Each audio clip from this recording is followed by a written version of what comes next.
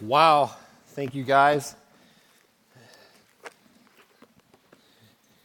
Sometimes we sing about the gospel so much we forget just the wow element of the gospel, don't we? Atonement was made, sins forgiven.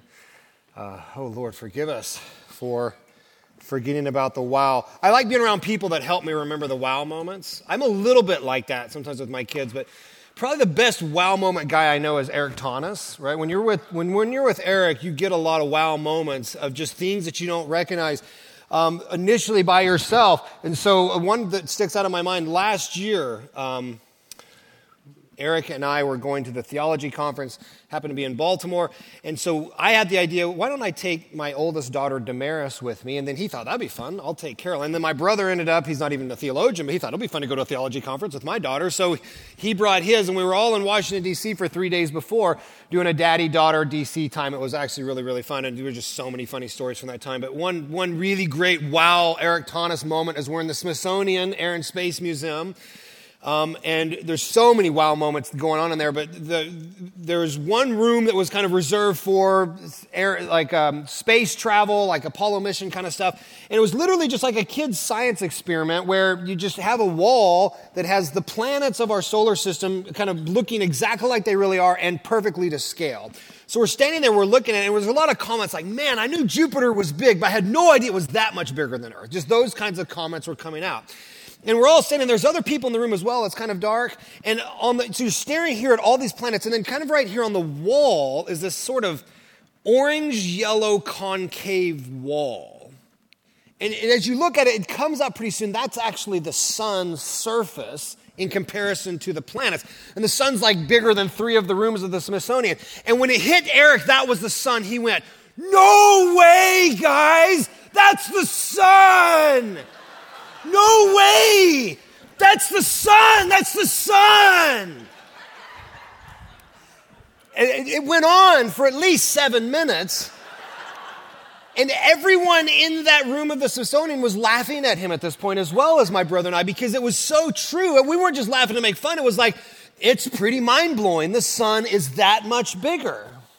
When's the last time we ever did that with Scripture? When's the last time that we ever just kind of hit us like, wow, no way.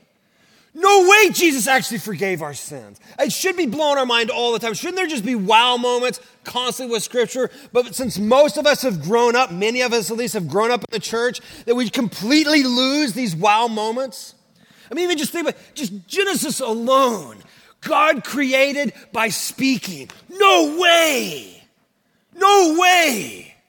And then he forms humans by dust and breathes life into them. What? What? Are you kidding me? And then the serpent says, "Oh, you won't surely die. God's a liar." Shut up! No, that didn't just happen. We should have our minds blown all the time, but because we know these stories so well, it hardly ever happens, doesn't it? And particularly now we're in the Gospels, these are stories we know really, really well. And I'm about to read our passage for today. And there's hardly anything here that's new for any of you. And it's going to be so tempting throughout all of the Gospels to say, "Oh, I forgot about that little minor detail. That was a nice reminder of that minor detail." And to constantly miss the wow moments that come with who Jesus is and what he's doing. So let's pray first that God will help us not miss these wow moments. And then we're going to read the Scripture, and then we'll jump in. So let's pray first. Father, Son, and Holy Spirit, thank you for your word. We take it for granted so often. And we assume too much, that we know too much, that we feel too much, when the truth is we know so little and we certainly feel so little. So through the power of the Spirit, we want you to join us now. Open our eyes to the wow moments that are in this particular text and all the time in your word, that we would not get to the point where we are looking for the minor details and missing the truth that you are revealing to us. And we need your help for that. We cannot do it alone, so we're asking for it now. In Jesus' name we pray. Amen. I'm about to read from Mark 2. If you don't have a Bible, our ushers can hand Bibles out. You can just raise your hand. We've got Bibles like this in the back. There's one right there. I don't know if there's any. So I made a promise, but I don't see any ushers. In fact, great. You can have this one. This is perfect. I feel like Eric Thomas right now. No one else runs around the church. Okay. If there's any ushers in the back, I think we may have a few more Bibles coming out. Okay. Mark 2, starting in verse 13. 2:13. He went out again beside the sea, and all the crowd was coming to him, and he was teaching them. As he passed by, he saw Levi, the son of Alphaeus, sitting at the tax booth, and he said to him, "Follow me." And he rose and he followed him. As he reclined at the table in his house, many tax collectors and sinners were reclining with Jesus and his disciples, for there were many who followed him. The scribes of the Pharisees, when they saw that he was eating with sinners and tax collectors, said to his disciples, "Why does he eat with tax collectors and sinners?" And when Jesus heard it, he said to them, "Those who are well have no need of a physician, but those who are sick. I came not to call the righteous, but sinners." This passage has essentially three primary characters in it. It has Jesus and in relationship the disciples. The next characters that get introduced is Levi, tax collectors and sinners. And then the third set of characters, there's Bibles in the back now. If you need a Bible, you can raise your hand. Yeah, good. See, we're good. Thanks, guys. Third set of characters that comes in late in the story, and there's one in the very back corner back here, is the Pharisees, the scribes of the Pharisees. These are characters that we all know well, but sometimes I fear that we miss the drama of these sorts of passages because we forget what they would have felt like originally. So we're actually gonna do a little fun something today to try to get ourselves involved. Has anyone ever been to a melodrama before? Like an old Western style, Nolan, you shut up anyway, old Western style melodrama. So the old Western melodrama is actually really fun because the secret is you've got these really simplistic characters. You've got the bad guy and you've got the good guy and whatever else. But the real secret for a melodrama is what? Audience participation, right? When the bad guy comes out, everybody does what? Boo, yeah, come on, we're actually going to do it. I'm not kidding. And when the good guy comes out, we do what? Yay, right? And then there's some other little things here or there. And what we're going to do is we're going to do a melodrama with this passage to try to get at it. But it's going to be fun. We're going to split it right here. And you guys are first century Jewish people listening to this story, okay? So I'm sorry some of you ate bacon for breakfast this morning. I should have let you know earlier. You might have mixed fabrics on. I'm sorry about all that. But you guys are going to respond to the passage according to the characters as they show up, as if you were first century Jewish people. You guys are going to respond to the passage as the characters come up as contemporary Christians, just like you actually are. So I'm assuming this side's smarter than you guys. You guys can't handle it. But this side over here, they're my theatrics, I can just tell. But what's going to be really interesting is as we move through the passage, the times that should be a very, very obvious, distinct difference between the response to these characters as they show up. And I think this will be insightful to us, or at least I pray that it will be as we move in. And we're going to kind of try to catch the wow moments in this passage through this experiment, through this melodramatic aspect. Okay, we ready? You think we can handle it? Is it going to be fun? I hope some of you will wake up for the first time, maybe. We'll see how it goes. Okay. Right at the beginning, verse 13, the very first character on the stage walks out is that's Jesus. How are you guys going to respond? How do you think you guys are going to respond? I loved it. We had some boos, we had some kind of half-hearted yays. That's right. You know what, I think for you guys, Jesus right now, you're not sold. You just don't know yet. He's like the figure in the spy movie that you know is really important, but you don't know if he's going to be the good guy or the bad guy. I'm serious, right? You know he's really important, but you have no idea what role he's going to play. But this group over here is like, yes, hero, walked onto the stage right off the bat. No question about it. What's the hero doing? He went out again beside the sea, and all the crowd was coming to him, and he was teaching them. Right, so we have Jesus teaching. Not uncommon for Jesus. There's another kind of aspect of a character, and that's the crowd. The crowd's actually really important throughout all of Mark. But here we have Jesus. The crowd is coming out to him, and the crowd's really important in this gospel so far, hasn't it been? We see the crowd gaining on Jesus. Jesus is essentially gaining popularity, starting all the way from, let's say, verse 28 in chapter 1. His fame spread everywhere throughout the region of Galilee. Verse 33, the whole city gathered together. Verse 37 of chapter 1, everyone's looking for you, Jesus. Right? And to the point that what we looked at last week, the start of chapter 2, so many people are in the house, they can't even get the guy on that's paralyzed on the mat in, so they have to come through the roof. And so Jesus is the crowd is coming out to Jesus. You can almost imagine the city is like, where's Jesus? Where's Jesus? Oh, he's out by the lake. He's out by the sea. Well, let's go out to where Jesus is. Right? So the crowd is seeking Jesus, and Jesus is teaching them. But with that backdrop, actually ends up opening what's really cool about this passage, because in the very next verse, what happens? It moves from the crowd to a particular individual, just like a zoom lens, doesn't it? And as he passed by, he saw Levi, the son of Alphaeus, sitting at the tax booth. And he said to him, follow me. And he rose and he followed him. We move from this big crowd seeking Jesus to zoom into one particular guy. And what's he doing? He's at work, right? He's not part of the crowd, is he? There's lots of reasons he's not part of the crowd. But one of them, he's not seeking Jesus. He hasn't gone out to the city. He's doing whatever he's doing. Now, we don't know that much about this character, Levi. And here we have our second character. That's the tax collector, okay? Let me tell you what little we know about Levi, and then we're going to get your responses. We know that Levi most likely was also Matthew, who ended up writing the first gospel, right? We know that he is a kind of tax collector, probably not the most important kind. Zacchaeus seemed to be a little bit higher of a kind of tax collector, but may have even been, because he's outside of the city, in charge of collecting taxes on fishermen, which is kind of interesting. So character number 2, Levi, comes out. How are you guys going to respond to Levi the tax collector? Boo. No question, right? If you're in the crowd, you know without a shadow of a doubt, this is the bad guy, right? There's no question in your mind. How are you guys going to respond? Yeah, half-hearted yay. That's a good half-hearted yay. Why? Well, it's like, we know Jesus ends up liking this guy. And our hero is Jesus, and since Jesus ends up liking this guy, he must be an all right guy. And he writes the Bible for all of that matter, right? We like the Bible, so we're going to like Matthew, right? And so that's what we're thinking. But here, we got a nice little tension going on, don't we? These people are looking at you like, you're crazy. How in the world could you think that Levi, the tax collector, deserves anything but like hateful jeers and boos? He's so obviously the bad guy. Now, why is he so obviously the bad guy? Well, it's because he's a tax collector. And we all know from when we all know things about tax collectors. We know that tax collectors are viewed as traitors because they work for the Gentiles. We know that tax collectors they charge more than they should at times. We know that tax collectors are hated. But those things alone don't help me that much, because hate's a pretty big word, isn't it?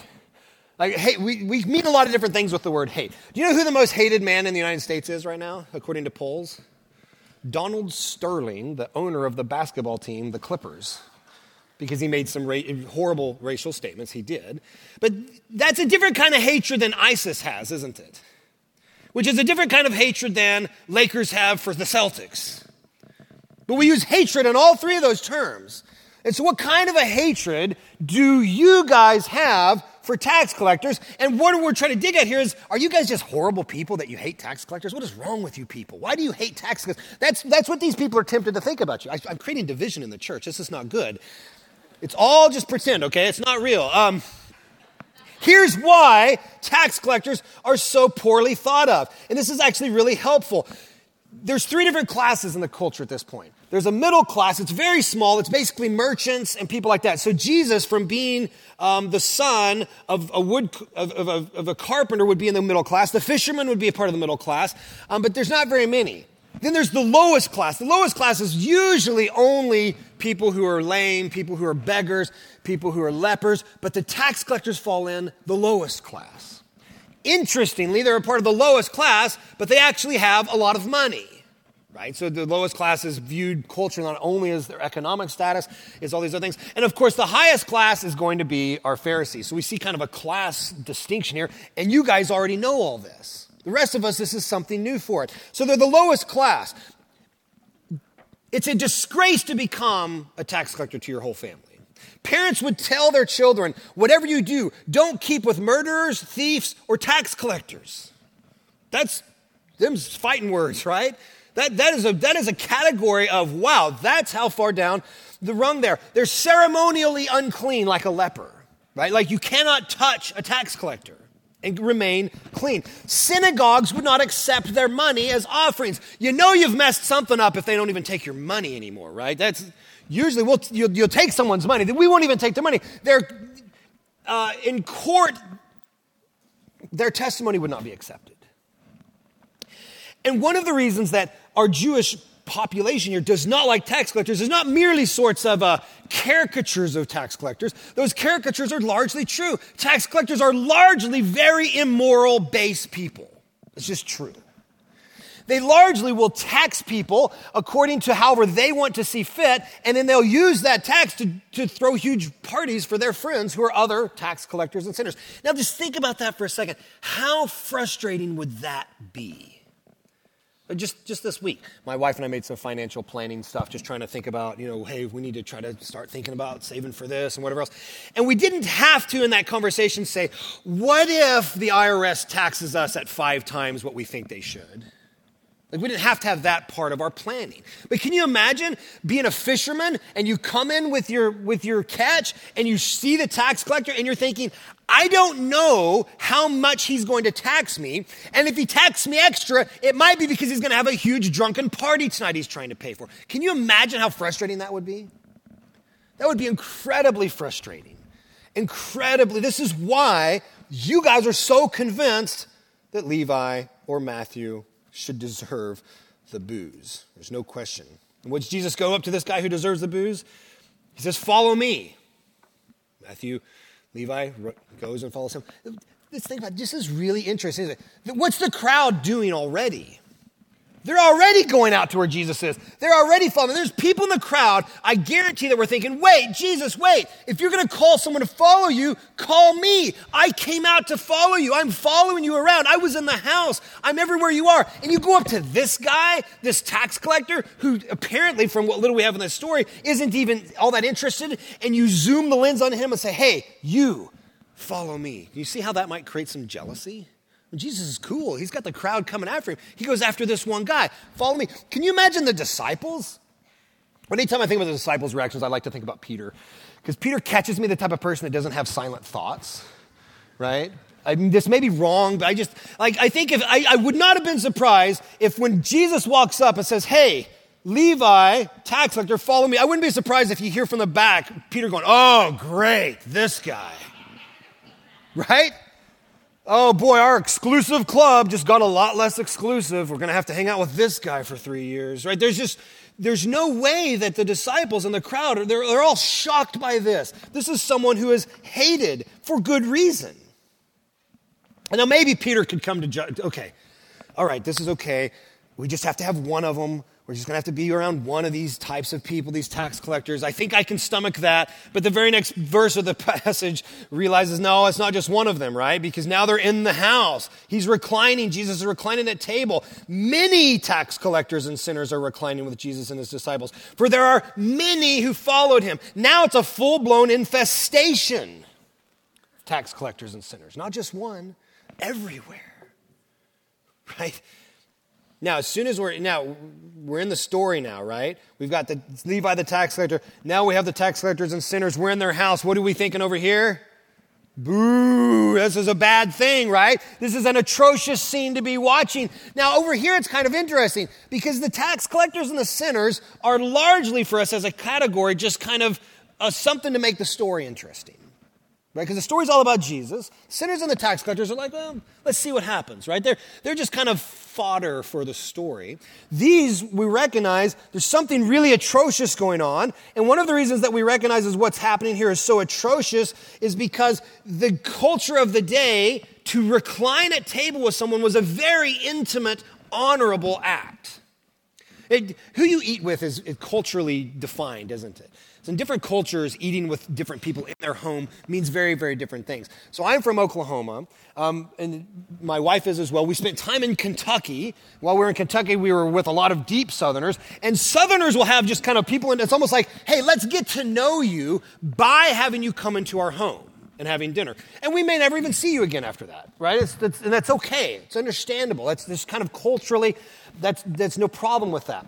We did that one time here in Southern California to our neighbors who live next door to us. We had them into our home. We got to them. And later on, the wife said, you had us into your home and we weren't ready for that. Right? Now, I'm not criticizing her position. What happened is that we assumed one thing culturally for having someone into your home to eat, that they felt like we were inviting them into a close intimacy that we were never really intending to invite them into by having them into our home. Isn't that interesting? That happens all the time, doesn't it? Missionaries from the first service came up and said in the Middle East where they worked, to go into someone's home and eat is to honor them with the highest honor. So that may be what's going on here too, right? Jesus is honoring now these tax collectors. It's very intimate in this first century world that Jesus is participating. It's almost like a full acceptance. I am fully accepting you and what you're doing. And that seems scandalous, doesn't it? Given what I just said about tax collecting. And it's not just tax collectors. There's another category here. There's another category of sinners. Now, sinners is a word that when we hear the Pharisees throw it around, we have all kinds of things in our mind, but the Pharisees and the scribes of the Pharisees, when they would use the word sinners, they mean primarily two different things. The big idea is someone who is habitually breaking the law of God, right? Break that down a little bit, that a sinner could be breaking the law in two different ways. It could be an actual moral sin, right? A thief who's deliberately continuing to steal would be a sinner because they're deliberately breaking the 10th commandment of stealing, and they're going to just continue doing it, right? But also fall into this category of sinners are people who aren't doing the ceremonial law. So if someone's not washing their hands the right way, the Pharisees would just, like regularly, the Pharisees say, oh wait, you're a sinner. That's why Jesus is considered a sinner, isn't he? He's not committing any moral sins, but he's not following the traditions of the day. It's a little bit of a confusion here, isn't there, between man's law and God's law and equating them together and some of the dangerous things that can come about from that. But here we have Jesus hanging out with an infestation of tax collectors and sinners with this intimate, honoring act of full acceptance, apparently, of sitting at their home and enjoying being with them. And now we have our last characters introduced, right? Verse 16. The scribes of the Pharisees have walked onto the stage. How are we going to respond over here? Boo, that wasn't even strong enough. You guys know these are the bad guys. How are we going to respond? There we go. Now, how are you guys going to respond? Yay! There's no question, actually. This is the first time in the story that we have a full-out, complete reversal, right? You guys in the middle are going to start kind of looking at each other like, what's up with them? Because you guys are so thoroughly convinced these are the bad guys. You guys are so thoroughly convinced these are the good guys. And how they're going to come into the story is going to completely help us understand. Now, there's reasons that you know that they're bad guys. First of all, they've already shown up earlier in Mark 2, right? In Mark 2, they've already said, who can forgive sins but God alone? They're showing up again here. But there's reasons you guys think that they're good guys, because even what they're saying in these passages are not that bad. What did they say earlier in Mark 2? They said, who can forgive sins but God alone? Is that a horrible thing for them to say? Doesn't that seem to be like the point? Who can forgive sins but God alone? Like we're trying to do justice. Now, what's their question here? It's not a bad question, is it? Why does he eat with tax collectors and sinners? Is there anything wrong with that question? I think it's the exact question we should be asking. Now, no doubt in their hearts there was something going on. There was in both of these questions. But the actual question itself, taken at face value, is what? It's the exact right question to ask. Wait, you guys have missed the drama. You've missed how radical it is that Jesus is in the home eating with tax collectors and sinners. You've just missed it. But these people over here are about to fall out of their seats. It's so radical to them. And the fact that you're cheering for this guy makes them all the more nervous. How in the world can the hero be sitting with tax collectors and sinners in this intimate dining arrangement that seems to suggest full acceptance? How is that even possible? That's what they're getting at. And we've missed it for all this time. A story that we've known so well. So the question is, why? Why is he doing this? Likely that the scribes of the Pharisees were not there. You have the Pharisees, the scribes are kind of like the Gestapo of the Pharisees. They're kind of like the smaller class, and they're kind of like feeling the need to go around and check on Jesus and what's happening. And it's likely that they weren't actually there in the room because they wouldn't have entered this room. but they hear about it or they see it from afar or whatever else. They come to the disciples. I always think it's funny, right? The disciples are probably not all that happy to be in the room either. The disciples are feeling a little bit uncomfortable being there themselves. Like, man, there's just sinners and tax collectors all around us, right? And we're becoming ceremonially unclean, and everything in their culture is really weighing on them. So the scribes and the Pharisees come and say, why does Jesus eat with tax collectors and sinners? It'd have been funny to actually get their answer, because who knows what they might have said. It might have been, I don't know. I kind of wish we weren't here, right? I mean, who knows what they would have said. But the question itself is actually a good question. There's nothing wrong with the question. The answer is really interesting. There's at least 4 different kinds of answers we could give. Let's run through these somewhat quickly. The first answer is Jesus is eating with sinners and tax collectors with a full acceptance of their old sinful lifestyle, right? So by Jesus honoring these people, he's saying, hey, I know that you sometimes steal money so that you can have a huge drunken party. That's cool. I think that's honorable, right? That's one way to interpret Jesus eating with them. That's the way the Pharisees most likely interpreted it, right? That was the way they most likely interpreted it. And they were right to be nervous about this. This is what they were nervous, because Jesus shows what? He shows a lack of apparent wisdom on who he should associate with. And the Proverbs are full of what? Statements of be wise with who you have friendships with. Proverbs 13:20. Whoever walks with the wise becomes wise. The companion of fools will suffer harm. This hero that you think is a hero, he's hanging out with sinners, with fools. It's going to suffer him harm. Proverbs 12:26. The way of the wicked leads them astray. Jesus is hanging out with sinful, wicked people in their minds. It's going to lead him astray. Right? Those are legitimate concerns, legitimate biblical concerns. Now, I don't think many followers of Jesus, contemporary followers of Jesus, think that this is what Jesus was doing. Right? I don't think hardly any think, well, Jesus was fully accepting a sinful lifestyle. No, I don't think that's the case. I think what's much more likely for contemporary followers is to go with the second one. And there's something like Jesus was there to love. He wanted to show acceptance. He wanted to kind of be in the room and just kind of emit love and peace to these people that were sad and that needed love and peace. And I think there's some truth in this, but I think it kind of gets washed away a little bit, doesn't it? Because it's assuming that Jesus is kind of the weird, quiet monk in the corner. And he's just kind of in the room as a presence. And you hear people talk like this about Jesus and how we're supposed to be too. It's like, I just want to be a presence in our culture.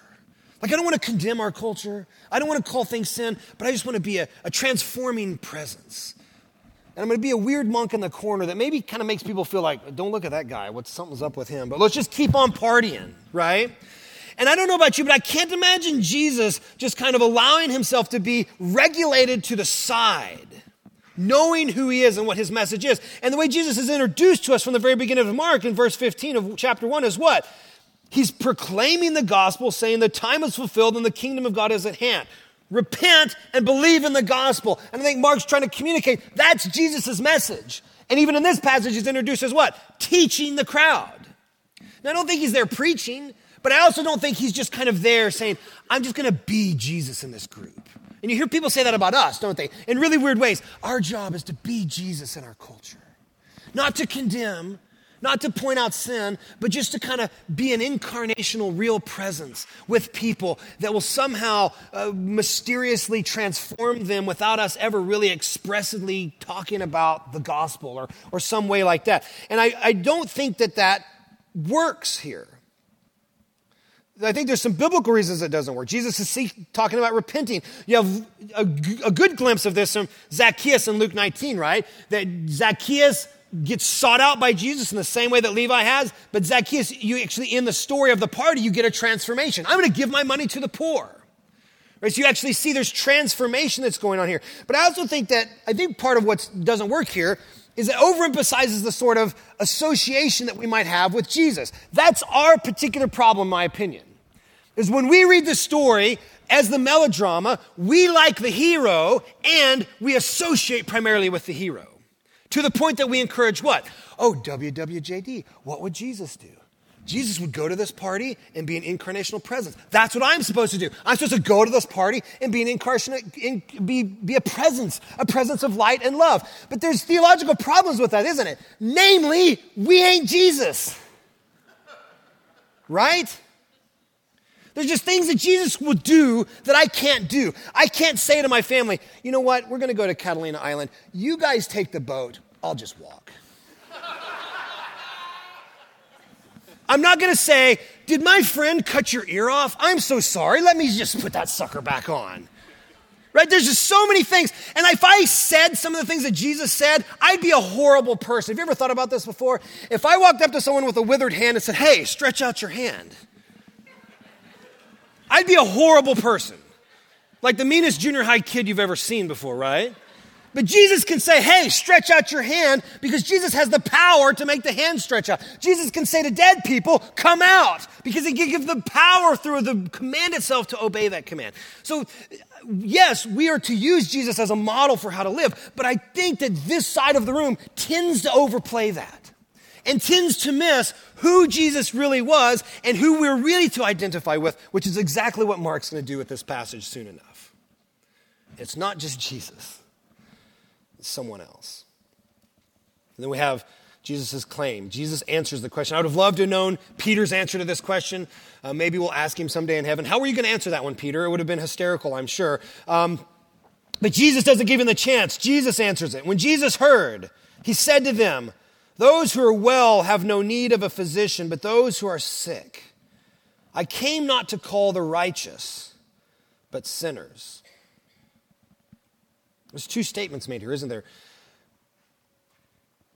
If you think you're well, you don't need a physician.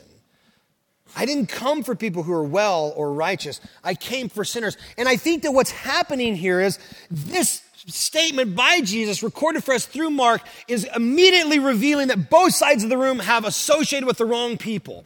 Who have you guys primarily associated with? The Pharisees. They're the good guys. And so they're the good guys. It's like, oh, like when Jesus says that to the Pharisees, now don't be mistaken. He's not saying, yeah, Pharisees, you guys are in fact righteous. I didn't come for you because you don't need me. That's not what he's saying. Like Jesus offends the Pharisees over and over again, right? In Matthew 21, he says to the Pharisees, truly I say to you, the tax collectors and the prostitutes go into the kingdom before you. If anyone was really playing their part over here really well, they'd just run out right now. Or just fallen down on the floor or something. That is a shocking statement to the Pharisees.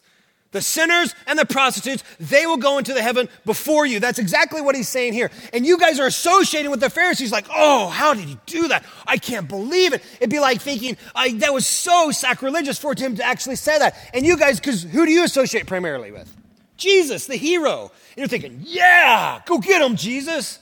You showed them Jesus. But I think the point of this passage is we're both missing the boat. Because who are we supposed to be identifying with? The sinners and the tax collectors. All of a sudden, the characters are not on the stage pointing at one another. They've turned from the stage and pointed straight at us at the audience and say, you're the sinner. You're the tax collector.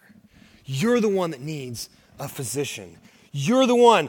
God shows his love to us, and that while we're still sinners, Christ died for us. That's you.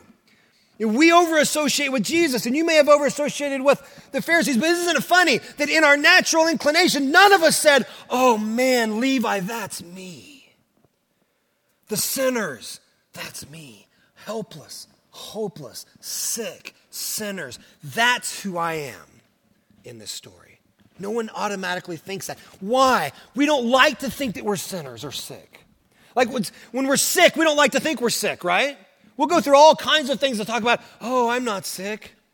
As annoying as it is, I'm sure, for you nurses and doctors to have people ask for free medical advice, I can only imagine it's even more annoying when you know people are sick and they try to self-diagnose. Oh, no, it's fine. My arm just dangles like this naturally, right? I had a staph infection on my side that I'd picked up from my son when he first came from an Ethiopian orphanage. It was literally an African staph infection, right? It went for about 4 or 5 days while I was self-medicating it with sprays. Maybe I get some air, right? Maybe it's a spider bite, right? And so this thing is growing. My wife at one point said, if it's like burning constantly, maybe you should go to the doctor. And I thought, well, I got it some air last night, so that I think will help. And I said, okay, I'll go to the doctor, but we've got this fun party going on. It's an Ethiopian New Year party. I'll go to the party and then I'll go to the doctor. I'm at a party with a staph infection, 4 days too late, having a great time. And finally I said, yeah, it's kind of hurting. I think I'll go now. And when I got there, the doctor looked at me like I was an absolute idiot. Because I was. Right? Probably one of the most challenging health concerns I had had in my life went for a number of days while I was convincing myself, I got this. I'm on top of this. I got a spray. I put this bandage on it. That'll help it, right? Or whatever. It's just, and to realize we don't like being told that we're sick. We don't like being told that we're sinners. The Bible doesn't mind telling us that though, does it? Jeremiah 17:9 says, the heart is deceitful above all things and desperately sick. No one can understand it. We do the same thing with sin. You might not feel like you're sick, but you are. You may not feel like you're a sinner, but you are. That's what the scriptures tell us. You may feel like you associate with Jesus. No, you don't. You got it wrong. You associate with Levi and his sinful friends. You did not go out to find Jesus. Jesus came to find you. And Jesus is there for you. Now, here's the good news, right? It's like, oh, well, why does the Bible make us feel so bad about ourselves? Because the whole point of the story is not be Jesus. The whole point of the story is what? Jesus is your friend even though you're a sinner. Jesus is a friend to sinners like you and like me.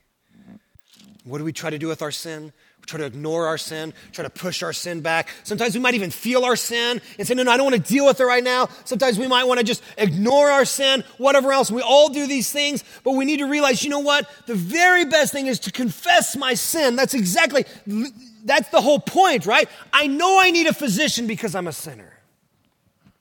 But the good news is I have one in Jesus. Jesus came to love sinners. Jesus came while we were yet sinners. That Timothy passage that we looked at earlier, the saying is trustworthy and deserving of all acceptance, Timothy 1:15, that Christ Jesus came into the world to save sinners, of whom I am the foremost. What beautiful, beautiful, good news to be reminded. I'm going to close this in prayer. I'd love for Grace Group shepherds and deacons or anyone else of leadership. We have at least a couple, maybe males and females, to come up here. Right, go ahead now and put these on. If you'd like to pray with somebody, come up and find someone that's wearing one of these. I'm going to pray for us. Let's pray that the Holy Spirit does two things. Helps us see who we're to associate in this passage with, the sinners, but not walk out depressed and discouraged by that fact. No, walk out being reminded Jesus came to love sinners like me and like you, and ultimately to give his life for them. So let me pray, and then we're going to sing and encourage one another of Jesus' love for us as sinners. Father, Son, and Holy Spirit, what a beautiful passage. I pray that you'll help us to be awed by your grace and your love here for sinful people like us. God, I pray that you'll help us to see our need for Jesus, namely that we're sinners and that we're sick, but then that we can glorify and enjoy the fact that Jesus is a friend to sinners just like he was to these, and he's promised to do the same for us. Do that work in our hearts. In Jesus' name we pray. Amen.